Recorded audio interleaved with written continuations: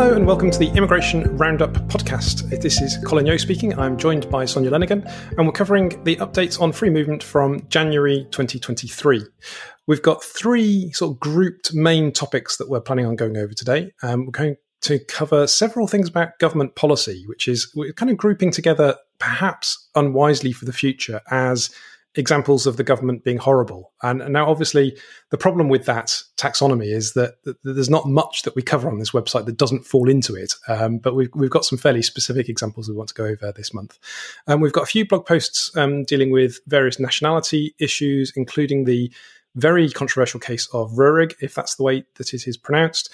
And then we've got a few technical but quite important things to finish off with, to do with basically legal practice, so sort of fairly squarely aimed at lawyers. Right, before we get started properly, Sonia, do you want to just quickly say hello? Hi, everyone.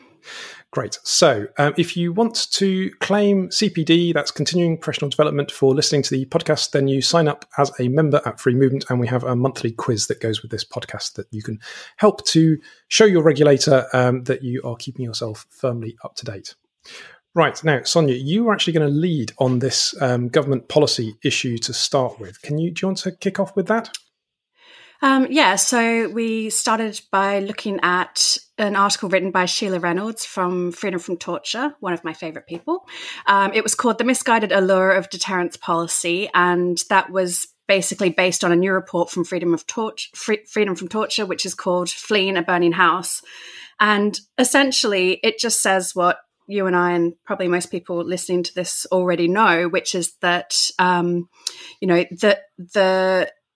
all of the policies and the hardships that the government are putting onto people who are seeking asylum in the UK, none of that is going to be a deterrent, because what they are fleeing, the torture and the unimaginable horrors and further trauma that they experience on their journey, that is what pushes them forward.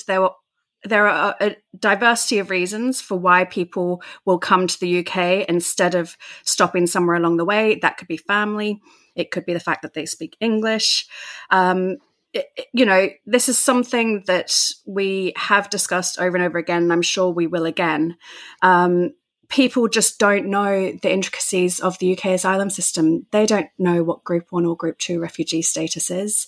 They don't know how awful asylum accommodation is. And actually, what they are leaving behind is worse. So, as much as the government is making people's lives miserable, that is really all they will achieve. It will not deter people from coming here. It will just make it more difficult for them to integrate and to move on with their lives and to feel secure and safe, which is what we should be providing them with. Yeah, I saw a really interesting working paper a few days ago from somebody, I think it was based on a Swiss study, looking at the long-term impacts of these kind of policies on refugees. Because, if you put a sort of policymaker hat on, which is quite an unpleasant thing to imagine for oneself, but it's one thing to be really horrible to people if it's fairly short term and then you're going to remove them at the end of it. It's like not your problem, and that's a really brutal way of thinking. But that's how policymakers think. But if they're actually going to be here for a long time and then they're going to settle and they're going to be here as permanent part of society, then treating them really horribly is just a really bad idea. And this working paper was all about the impact of even short-term bans from the labour market and so on, and how basically refugees never recover from those kinds of policy impacts, and it affects them and their children for the rest of their lives. Yeah, I mean, you're removed from society, from having a functioning life for years, and how do you recover from that? Especially when you've been through such a traumatic situation, it's obviously just piling hardship on top of hardship, and for no actual benefit to anyone. My theory for why politicians do this, it's partly just sort of sends political signals and so on. It's partly because it's something that they can they can control, like there's a sort of common sense element to it. And of course, the idea of common sense is really dangerous because what's common sense isn't necessarily true. But they feel like, well, if you do treat people horribly, then it must have some sort of impact. Somehow they'll find out about it. Somehow it'll put some people off. And it's really difficult to convince people who think like that it's just not true, because they start pointing to like their imagined counterfactual. Oh, well, even more people would have come here if we hadn't done these things previously, and so on. But there's just no research at all, no evidence to support those kinds of policies, or at least the deterrent effect of those policies. What there is lots of evidence on is the awful impact that it has on people's lives. Right, Sonia, we were going to talk about some examples of that, weren't we? So I don't think we need to run through these terribly quickly. But for example, this is the month where we learned that the Adults at Risk in Immigration Detention annual report was going to be scrapped because it was being too effective in highlighting problems with the detention of vulnerable adults. What did you make of that one? Yeah, so I think this was commissioned by Sajid Javid in 2018, I think. And so this is the third one that's just been published. The current ICIBI was looking specifically at Rule 35 reports, in particular in this one. The report was published.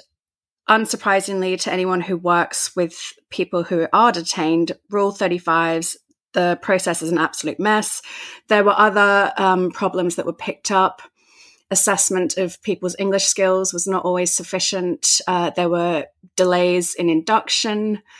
I think that was because of staffing difficulties. And yeah, just, it's the usual list of issues. And I think the Home Secretary accepted a couple of the recommendations and partially accepted some other ones. But then also, I'm not sure if this was announced anywhere apart from in The Guardian, where I think it was David Neil and Stephen Shaw who wrote about the fact that this commission had been discontinued.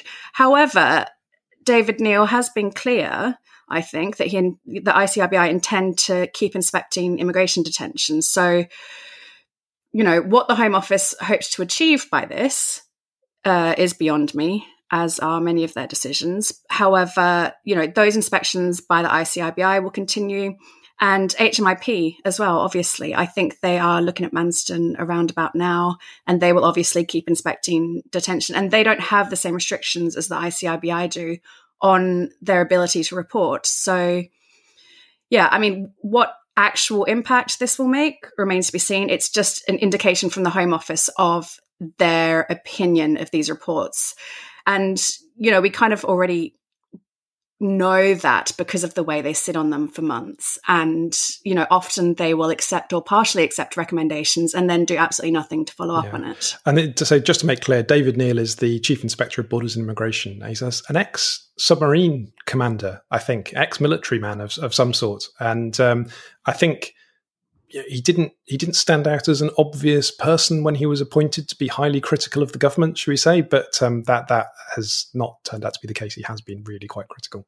I said at the outset, I wonder how long it will take for him to be radicalized, because if you are dealing with that level of incompetence, how can you react in any other way? I really don't think it matters how sort of Home Office friendly, and I'm certainly not saying that was my view of him, but I don't think it matters, because if you have any sort of pride in your job and in any job being done well, once you encounter the sort of issues that are going on at the Home Office, like how can you not react to that and say, well, hang on a minute, why aren't things being done properly? Yeah, they've tried having a former chief inspector of police. They've tried having a former security services guy. They've tried having a former Navy guy, and they've all ended up being really critical. They're not appointing NGO people to these roles. And this is also the month, I think, where we heard that other kind of external scrutiny elements for the Home Office were going to be either sort of scrapped or never get started. So the Windrush lesson learned recommendation for there to be a migrants commissioner has been abandoned, for example. And yeah, they're really not keen on external scrutiny, are they? And you can see why. that perhaps leads on, certainly on a similar theme to the next thing we're going to cover, which was just quickly to say that the High Court did order the Home Secretary to immediately increase asylum support rates. Now, that actually happened in late December, but it was just before Christmas, and we didn't actually cover it until early January. And I think, Sonia, that was belatedly implemented, wasn't it? It didn't happen absolutely immediately. So I think it was... The payments were made a bit later, but were backdated, I think, to the date of the judgment. It was something like that that has happened. But, I mean, the most interesting part of this decision, which was by Michael Fordham, was the fact that Home Office civil servants were advising the Secretary of State that due to inflation, there was a risk that she would breach the legal duty to ensure that people were not left destitute. It set out a number of options, and I liked this bit. So it set out a number of options for addressing the inflation crisis, recommended a one-off payment. As the judge pointedly observed, the advice did not consider the possibility that the Secretary of State might do nothing to address the problem. And yet that's what happened. And then further advice in September 2022 and November 2022 were also ignored by the Secretary of State. So yeah, that one, I think it's worth a read just because it's quite nice to see the Secretary of State being told off. Yeah, and nobody can accuse Michael Fordham of being, a lightweight or kind of getting his law wrong. You know, the author of the Judicial Review Handbook and a very well-respected public lawyer. That also leads on to sort of related blog post. Again, we'll just give this one a quick mention. Slightly question to which the answer is yes, I think, example here. Yeah. Is it time for the UK to change its stance on asylum seekers working? So this one's interesting. It looks at what's done in some other countries, and it also looks at obviously the cost benefit, which is where people are then able to house themselves instead of relying on the Home Office for support. One thing that always needs to be kept in mind when we're talking about permission to work for people who are in the asylum system is in relation to legal aid. And if they do start working, there is a risk that they will push themselves over the means threshold. So just the pressure must always be kept on in relation to the legal aid agency's need to revise those financial thresholds upwards as well. That's just something that as more people do get jobs on the shortage occupation list, that's something that is starting to crop up as more and more of an issue. So it is something that's very important to bear in mind. Although obviously, as we'll discuss shortly, there are no legal aid lawyers anyway. So actually, perhaps working will allow them to pay for private lawyers. Yeah, that's an interesting and depressing point. It's like, my own line on this, I just don't think the Home Office is ever going to give permission to work to asylum seekers on any kind of scale anyway. They're so kind of institutionally convinced it's a pull factor. I just don't think it's ever going to happen. But there wouldn't be as much need for it. Same as deterrence. Well, yeah, absolutely. Yeah, exactly. It's the other side of that coin in a way. There's no evidence, but they've just got it in their head that, it's something. I mean, if people really want to work here, they will just do it, under the table and cash in hand, and they will be exploited. Yeah. That's what will happen instead. Yeah, absolutely. But yeah, there wouldn't be a need at the moment. It's just the worst of all possible worlds. You're not allowed to work, and you're given this destitution level support, and it's for ages. There wouldn't be quite the same need for them to have the right to work if the decisions were a lot quicker. But of course, they're just not. They're taking a long time. That's plan A. Yeah, yes, absolutely. We're going to give a quick mention before we move on to the legal aid issue about the cooling of Operation Warm Welcome, which is the Afghans in temporary accommodation. And there's a report that there's still 9,000 Afghans in temporary accommodation. But I think, I don't know if you're across this better than I am, but I've seen that they're simply going to be kicked out in the next sort of short period of time. Yeah, in London this month. In the rest of the UK by the end of the year is my understanding. So all it seems that is going to achieve is having a lot of families presenting to their local authorities as homeless. So there are a lot of issues with, people who are working but are not earning enough to pay private rent, in receipt of universal credit, but that's not enough. And a lot of landlords are reluctant to rent to people who are in receipt of benefits. So there are a lot of difficulties. It's really hard to see how this is the right solution. I mean, what on earth is going to happen to these people? Yeah, I mean, welcome to Britain. you're sort of bunged in a hotel for a prolonged period of time and then just cut loose. It's it's no surprise if there are some really bad outcomes from that policy. It's pretty depressing. Okay, well, this isn't any more uplifting as a subject. We did a post. Josie did this one actually on legal aid for asylum seekers being broken. Yes. So I'm not sure what prompted Josie to write this one, but I think it might have been something that I hadn't really thought about before, which was the point about the PM's commitment to clear the backlog by the end of the year. And Josie made the point that, that is so many decisions that are going to be made, and the Home Office is putting all of these resources into doubling decision makers. However, those people are inexperienced and they will be making decisions that are incorrect. And there are no lawyers around to help with that. Last night, I was out for dinner with someone else who's from another charity and two lawyers who work at law firms. And the lawyers were comparing the size of their waiting lists. Now, I don't think every place is actually operating a waiting list, but one person said, children, they have over 200 people, 200 children on their waiting list to see a lawyer. I mean, it's completely unsustainable. It is completely broken. It is an absolute disaster. People are going to be put in danger as a result of this. It's just so hugely worrying. And I mean, the stress and heartache it's causing for the lawyers as well. This is just taking a huge toll on everyone. And, for those of us who are working in charities, and we have desperate people who are frantic for a lawyer. And, even to this morning, I was speaking to a colleague and she was like, well, Migrant Help are telling people that they need a lawyer. And I was like, they do need a lawyer, but there are just none to be had.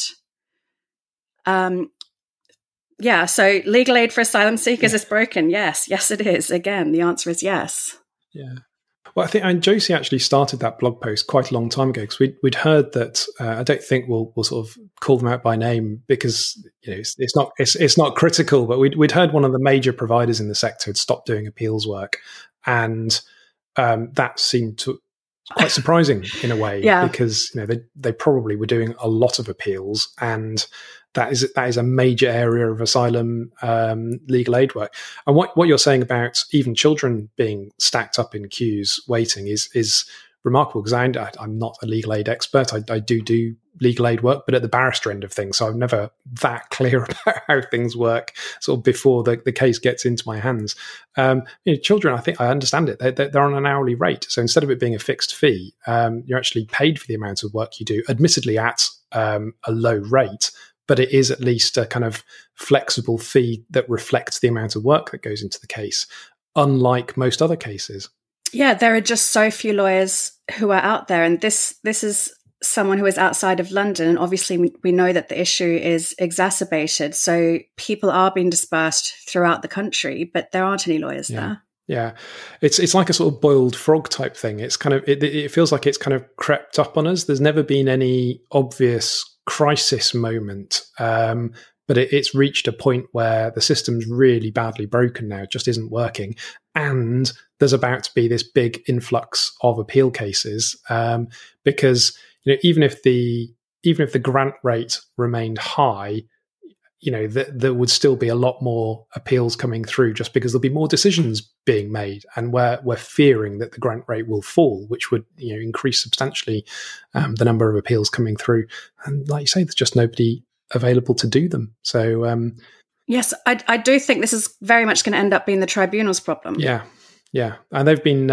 I think Josie mentions it in the post, doesn't she? They've been given a £5 million bung for listing more court hearings and stuff. But it's going to be a lot more. It's going to be very problematic for judges and for the tribunal if people aren't represented.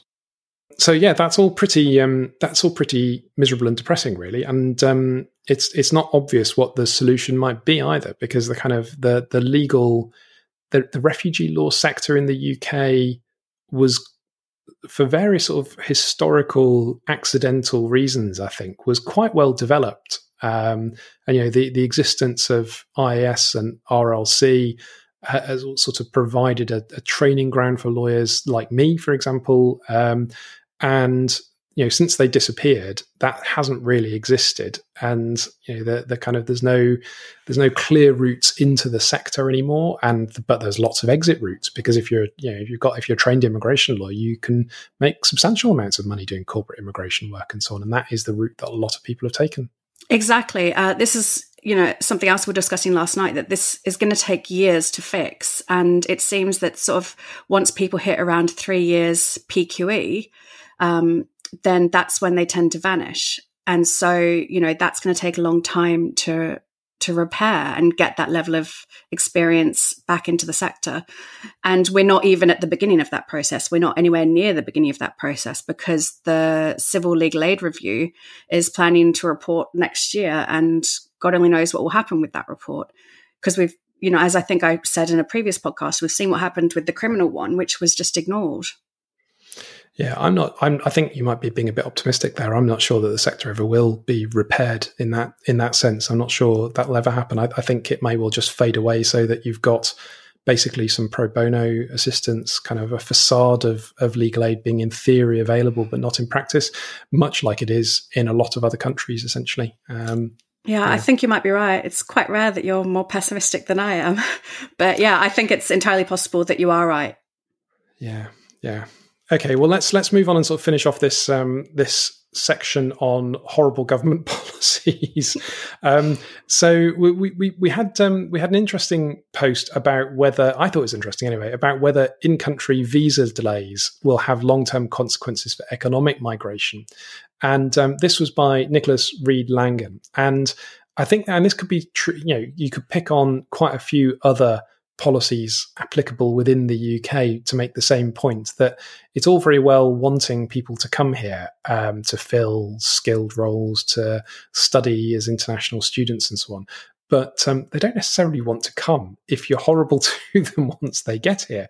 And word does get around. And the one way to think of this is that there's an international, very competitive market for the top people globally. There are plenty of people who think in this way, and it's it's accurate as well to one way of thinking anyway.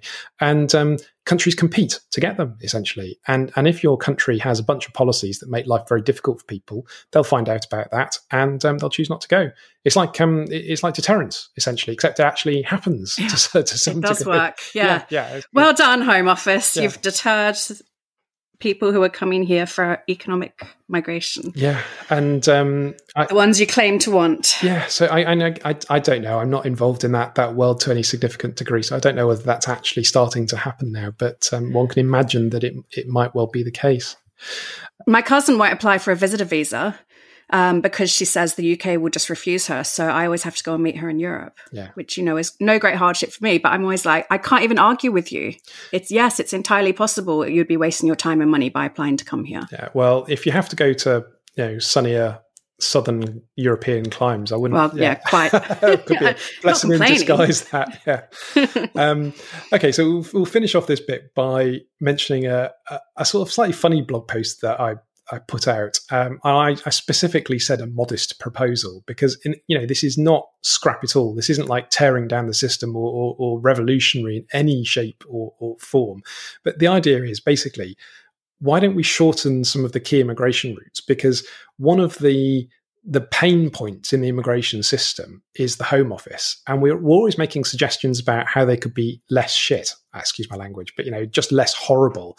But as an institution, it could certainly be better than it is, but it's always going to be a bit horrible because it's a massive government bureaucracy. So why don't we minimize the amount of contact that people have to have with it? Why don't we just get less Home Office in their lives, reduce the amount of money that people have to spend, reduce the period of time for which they've got a precarious immigration status, which has all sorts of, well, we don't think of it as precarious because we know that it's going to be renewed after 2.5 years, after 2.5 years, after 2.5 years, but they don't feel it. Employers don't know that. Banks don't know that. It's harder to get mortgages. It's harder to get loans. It's harder to get all sorts of different things. Employers are less willing to train you, less willing to take you on in the first place if you've got these short-term visas. So there's all sorts of indirect consequences that flow from that. And the idea of the blog post was, we'll just stop doing all that. It's only since 2012 that it's taken 5 or 10 years to qualify as a a partner, why don't we just roll it back again? Have it as 2 or 5 years, or sort of 1 or 3 years, or something like that.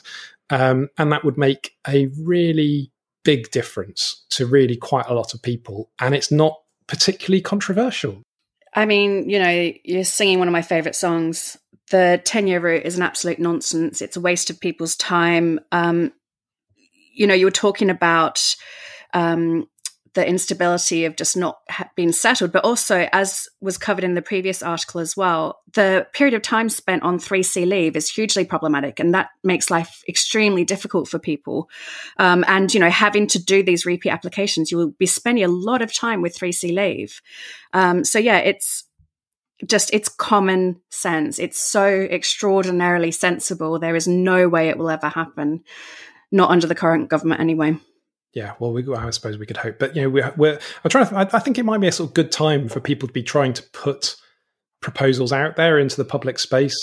Absolutely, I don't think the Labour Party is likely to sort of publicly commit to very much. Quite frankly, they're sort of terrified of the issue of immigration, and kind of understandably so, I think. But nevertheless, if we can sort of feed some of these ideas into people, then hopefully give them something to do. Once they... this is the easiest of wins. It will free up so much resource in the Home Office as well. I mean, it's just so extremely logical. Yeah, that's kind of how I was trying to pitch it. I was kind of trying to put it, this is for the Home Office's own good. Well, you convinced me. I don't think I convinced them. It does feel like that sometimes, though. Like the Home Office actually needs saving from itself. They do stuff that really doesn't help them actually in the long run. And this is one example, perhaps. Right, let's move on to a segment on nationality then. So it's not often that we've got several posts about nationality in a given month, but we do actually this month. I'm going to start very quickly by outlining one that was contributed by Alexander Finch. And this is about, the blog post is going to be pretty obscure to anybody who's not in the know. So revised guidance on Section 4L, British Nationality Act 1981, the Remain Principle. What the hell is Section 4L? What the hell is the Remain Principle? Well, Section 4L is the good bit, basically, of the Borders and Nationality Act 2022. It allows the Home Office. It allows the Home Office to register as British certain people who have been excluded from British nationality through unfairness in historic laws, and it's a kind of catch-all provision. So it refers to unfairness, and it doesn't have clear statutory criteria. And the idea of that is that it gives the Home Office more flexibility than they've had previously. And apparently the caseworker guidance for Section 4L has been updated. The examples have got a bit more meat on them, some of them. And this seems to be an example of something that the Home Office is actually pretty serious about, where they are actually trying to encourage people to make applications and put right some historic wrongs. And we're not talking about, I guess, very substantial numbers of people here, which perhaps explains why the Home Office is willing to take it seriously. But obviously it does help those who are affected by it.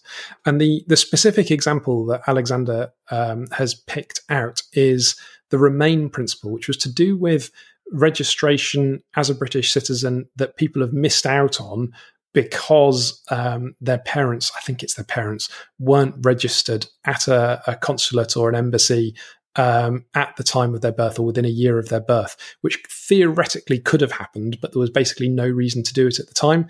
And there's a statutory bar that operates that prevents them normally from getting British citizenship. There's a case in the Supreme Court called Remain, where unusually the Supreme Court, instead of applying conventional principles of statutory interpretation, essentially just said, screw it, we're going to ignore that, and just ignored the statutory requirements of British nationality laws. Remarkable, really, and didn't attract a lot of comment at the time, but still remarkable. And apparently the Home Office is now quite keen to extend the Remain Principle to those with a UK-born grandmother as well. So it's not, you won't find that explicitly on the face of the British Nationality Act itself, but it's in the guidance, and the Home Office is apparently willing to register people under 4L in those circumstances. So it probably doesn't affect a lot of people, but it's important for those it does affect. Right, Sonia, over to you. You're going to cover another nationality thing before it comes back to me, I think. So mine is the reasonably foreseeable consequences of depriving someone of British citizenship. The case is Muslia deprivation, reasonably foreseeable consequences, and it was in the upper tribunal. Essentially, it just says where a decision is made depriving someone of their British citizenship, it doesn't necessarily lead to removal, and that there is a two-stage process. If, first of all, the person is deprived of their British citizenship, they will then become subject to immigration control. And then the second part is that the Home Office will then decide whether or not to grant them leave, for example, on human rights grounds. And if they refuse leave, then there's a separate right of appeal.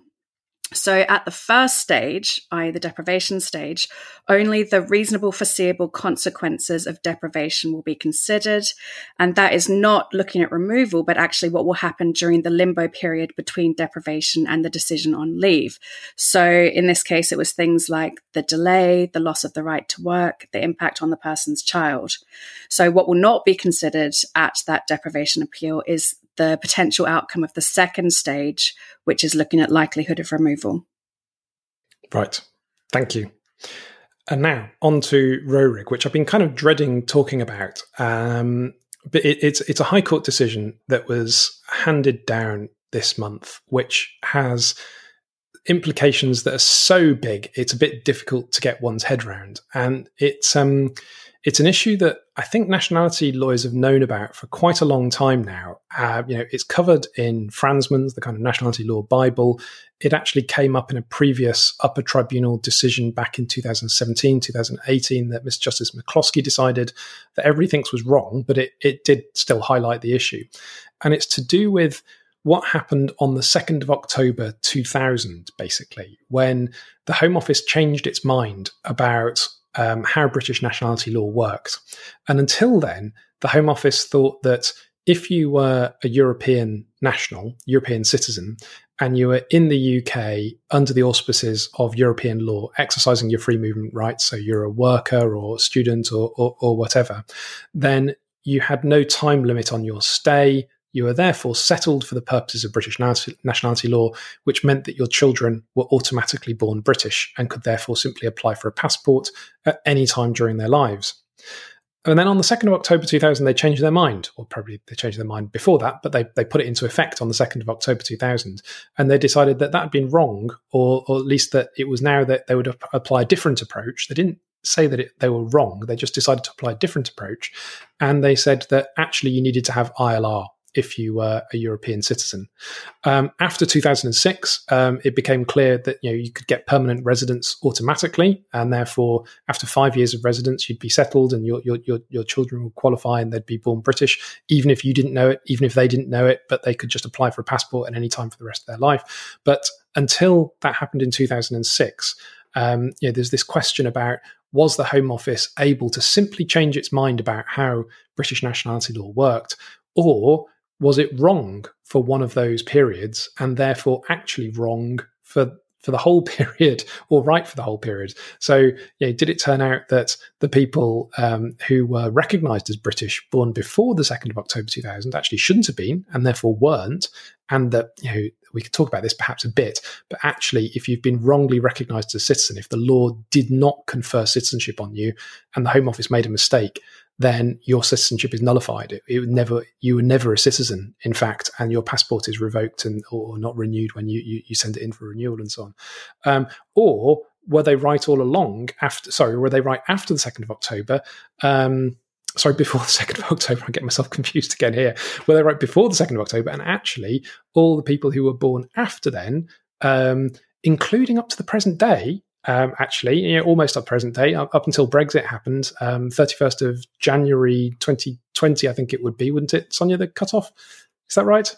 I think so, yeah. Yeah, it's so recent. It feels like ancient history, Brexit, at this point in time. Yeah, we had a whole pandemic since. Yeah, the actual dates elude me now. So all the way through from 2nd of October 2000 right until the moment of Brexit, if the Home Office had been right before the 2nd of October 2000, then it meant that as soon as you were exercising your treaty rights in the UK, then your children were automatically born British. You didn't need ILR and you didn't need permanent residence.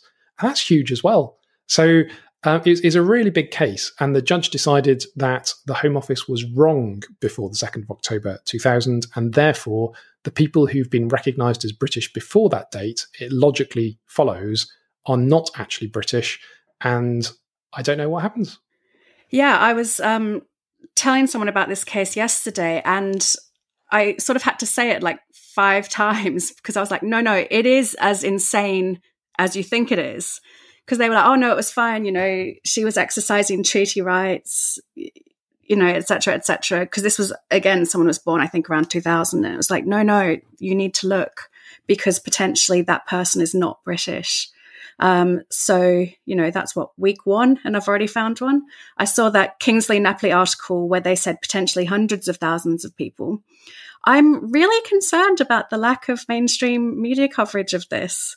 And I'd like to see some MPs following up with some questions about what is the Home Office going to do? I mean, do they plan on fixing it? Why were they fighting this to begin with?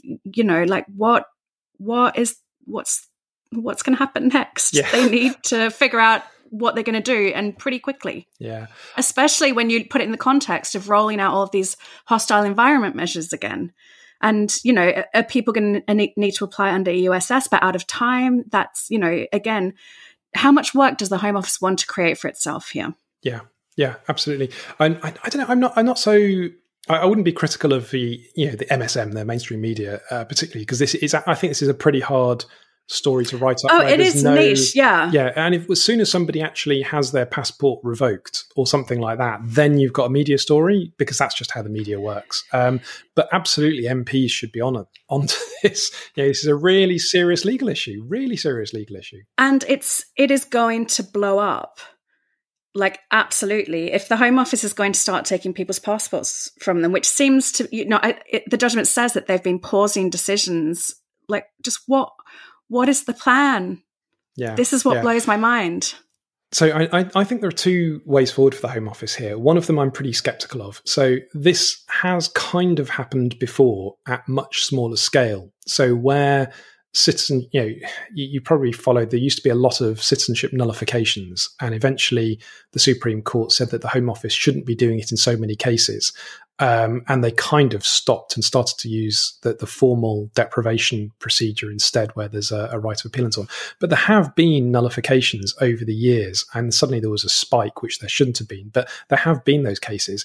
And what happens to the children? So if you're, for example, the father, you have your citizenship nullified, your children have got citizenship because you were a citizen in the UK when they were born, what happens to their citizenship? And the Home Office has previously just left it alone, basically, and said, right, well, we've decided to treat their applications for a passport as an application under Section 3 of the British Nationality Act and administratively grant citizenship to these children, as we've got a power to do. And the Home Office does have this weird power, the Secretary of State has this weird power to grant citizenship to any child anywhere in the world. But that's never happened at scale like this, and we don't know how many people are affected. And also, it can only happen in respect of children. Exactly, because the parents will still need status as well. Yeah, so I don't know what happens if they're no longer children. So that's one possible solution, a kind of like fudge fix where you kind of administratively grant citizenship instead of automatically. But I'm not convinced that that's legally robust. And then the other possibility is you legislate. You just have to define the class in law and retrospectively grant them citizenship, basically. I don't see how you can ignore it, although I haven't seen anything from the Home Office yet either, and it's been a couple of weeks at least. That's what I mean, and they fought the case. Yeah. So it's sort of pretty mind-boggling. In terms of the numbers affected, it's really hard to estimate because it might be not that many people conceivably. So if you go back to the year 2000, there simply weren't as many EU citizens coming to the UK. And then the only children that this affects are where the only claim to citizenship was through the EU parent.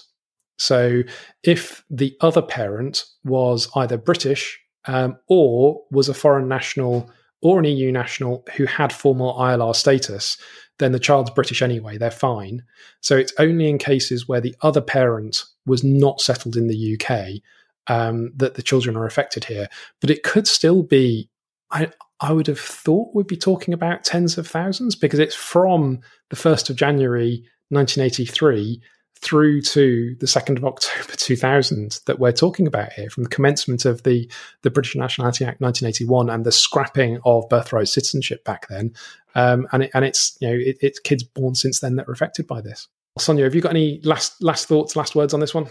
So, yeah, I mean, I think it's likely to affect a lot of couples will have moved here from the EU together, and it's very unlikely that one of them will have applied for ILR, for example, and the other one wouldn't have. So I think it is likely that there are going to be a lot of families that are affected by this. Yeah. Well, once we do hear something, we'll let people know. If we hear something, goodness knows what the Home Office is going to do. Okay, so let's move on to a succession of fairly technical but also rather important for practice points. So I was going to start this section, and I'm just going to give a quick mention to I think a useful blog post by Alex Pilecka on upgrading a visa application you've already made. I'm really just kind of flagging that up because this is not, shall we say, my area of expertise as a barrister. I don't know useful stuff like this, but it's basically about essentially making a variation application and in the process upgrading it to a priority application. So just flagging up for other lawyers that is a thing that you can do. It works. And if you're interested, then have a look at Alex's post on the 4th of January about that. Right, Sonia, over to you. The next one I'm going to look at is permission needs to be properly sought for video link evidence from abroad. This was a case, it's Raza and Secretary of State for the Home Department in the Court of Appeal. Mr. Raza was arguing that his tribunal hearing was unlawful because while the authorities in Pakistan had been notified and had not objected, they had also not positively agreed to it. However, the court was shown various documents which confirmed there was no legal barrier, that the Pakistan High Commission had been notified, no objections had been raised. So essentially, where there is evidence presented before the court that there is a real risk of contravening a foreign country's law by giving evidence by video link, then the court may take a different view or impose conditions on the permission to give evidence from abroad. But in this case, Mr. Raza was unsuccessful. Yeah, my reading of this one, and I think I've got this right, but I'm not completely sure, is that basically the tribunal shouldn't have gone ahead in this case because they did not have proper permission for the evidence to be heard from abroad. And the big takeaway from the case seems to be that actually it's quite a big deal to hear evidence from abroad, and you really do need to get permission lined up. But he was unsuccessful in saying that anything unlawful had happened. So the tribunal shouldn't have heard the evidence, but it wasn't unlawful for the purpose of the appeal, and therefore his particular case failed. Right, moving on to the next item. This is case disposed of in error after Secretary of State fails to comply with court directions. Another one of my favourite topics is the complete disinterest demonstrated by the Home Office in complying with tribunal directions during appeals. In this one, the Secretary of State missed 4 deadlines to submit evidence before the hearing, was then required to attend a case management hearing to explain failure to comply, failed to send a representative. The judge set a new and final deadline, stated that missing this deadline would result in an assumption that the Secretary of State did not oppose the appeal. You'll be shocked to hear the deadline was missed. And so the judge subsequently decided in favour of the appellant. At this point in time, Home Office decided that they would take an interest in the appeal, and so they went to the upper tribunal. So the upper tribunal allowed the appeal, remitted the case to the first tier tribunal. I think the most important point in there is that you need to look at the rules about when an appeal can be disposed of without a hearing.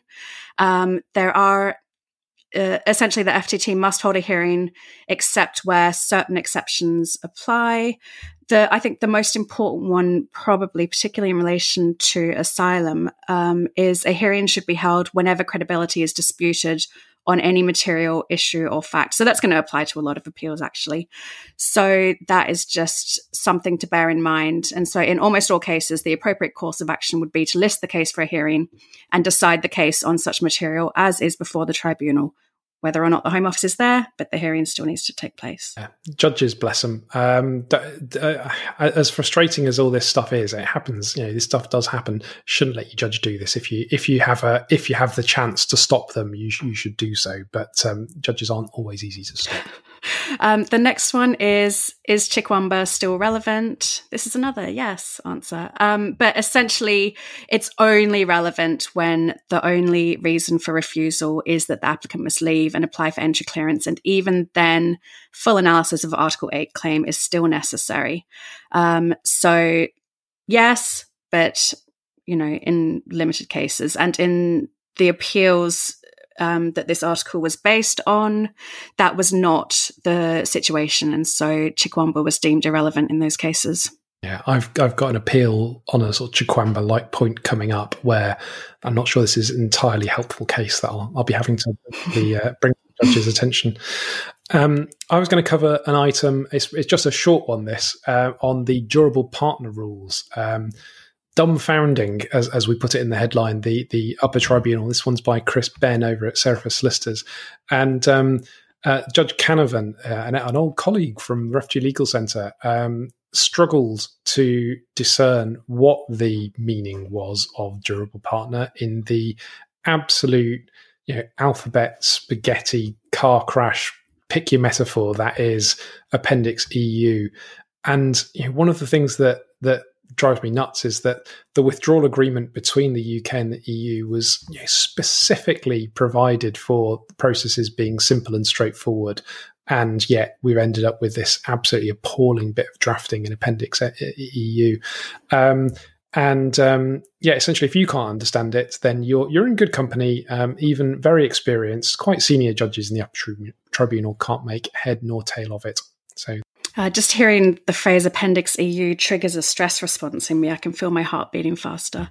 Okay, I think we're on to the last one now. Yep, and that is identifying litigation friends for vulnerable migrants. This, I just love all of the work that Migrants Organise and Brian have been doing around this. I think it's an example of really effective working towards real policy change. So this is in relation to people who don't have capacity, who need representation in the tribunal. And the most recent development, which is covered in this article, is in relation to the official solicitor. So when someone doesn't have anyone else who can act as a litigation friend, then the official solicitor can act as litigation friend of last resort. They were routinely refusing to act in the tribunal system, including the immigration tribunal, even when their official criteria were satisfied. And so in August last year, Migrants Organised decided to bring a legal challenge against the Ministry of Justice for their ongoing failure to provide a system of litigation friend of last resort in the immigration tribunals.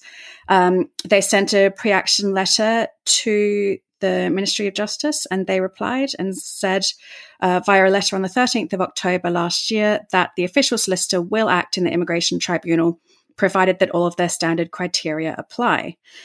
I do love sending pre-action letters to the Ministry of Justice because it's not unheard of to get a sensible response. And then there is a little call to action at the end of the article. Migrants Organised are currently in correspondence with the IAC's President's Chambers to ask them to adopt a clear practice direction on the use of litigation friends to assist practitioners. They ask that anyone who is encountering any issue with the process of getting a litigation friend appointed to please contact Brian. Yeah, it's a really, as you absolutely say, it's a really good piece of work they've done. It's a really useful blog post for highlighting the issue. And Brian's been brilliant. So his email address there is in the post, and he's also quite active on Twitter, and quite restrained, I think, considering what he has to put up with and the sort of level of opposition that he meets in day-to-day work. So it's a good, I think, upbeat, positive blog post actually to end on. Yeah, we did one. we did one. Okay, so that wraps things up for January 2023. We hope that's been helpful, and we'll say goodbye. Bye.